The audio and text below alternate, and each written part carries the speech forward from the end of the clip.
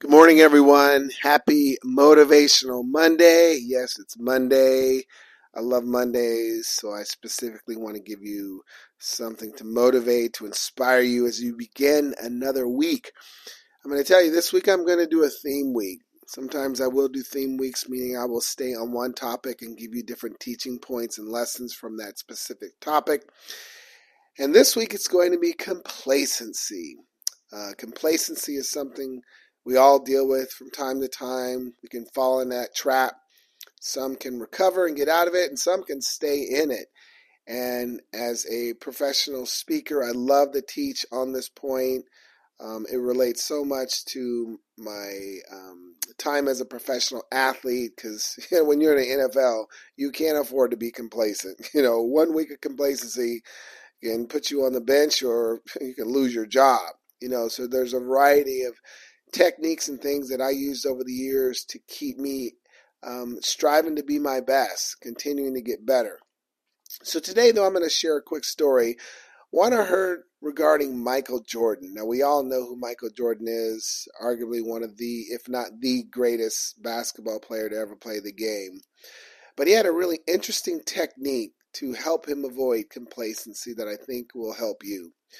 One of his former teammates, I think his name was Byron Armstrong, shared this story and how Michael avoided becoming complacent in a game.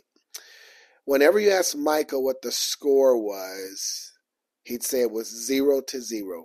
It doesn't matter if Chicago had a lead by 5 points, 10 points, 20 points, or they were down by 2 points, 10 points, 30 points. It was always 0-0. Michael, what's the score? 0-0. And his teammates would kind of look at him crazy and they look at the scoreboard and say it's 0-0. And the reason why he said that is because Michael wanted to stay locked in that moment where the game is on the line and he's got to keep putting the pressure on his opponent as if he's got to make that winning shot. And that helped him avoid becoming complacent and comfortable. Because when you look at sports, what do you typically see from time to time when a team jumps out at a lead? Maybe it's basketball, football, tennis, golf, name the sport.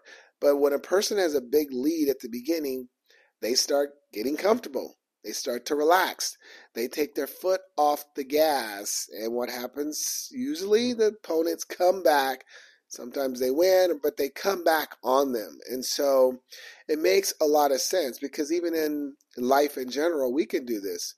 We can have a good day, a good week, a good game, a good moment, and we celebrate, we get comfortable, and then we kind of kick back a little bit, and then we don't keep performing at the level that we were to reach that point. So that's why I love this 0-0 concept. So if you ever feel like you're falling into that trap, you're not standing on your game, you've taken your foot off the gas or off the pedal, and you're slowing down, just remember 0-0.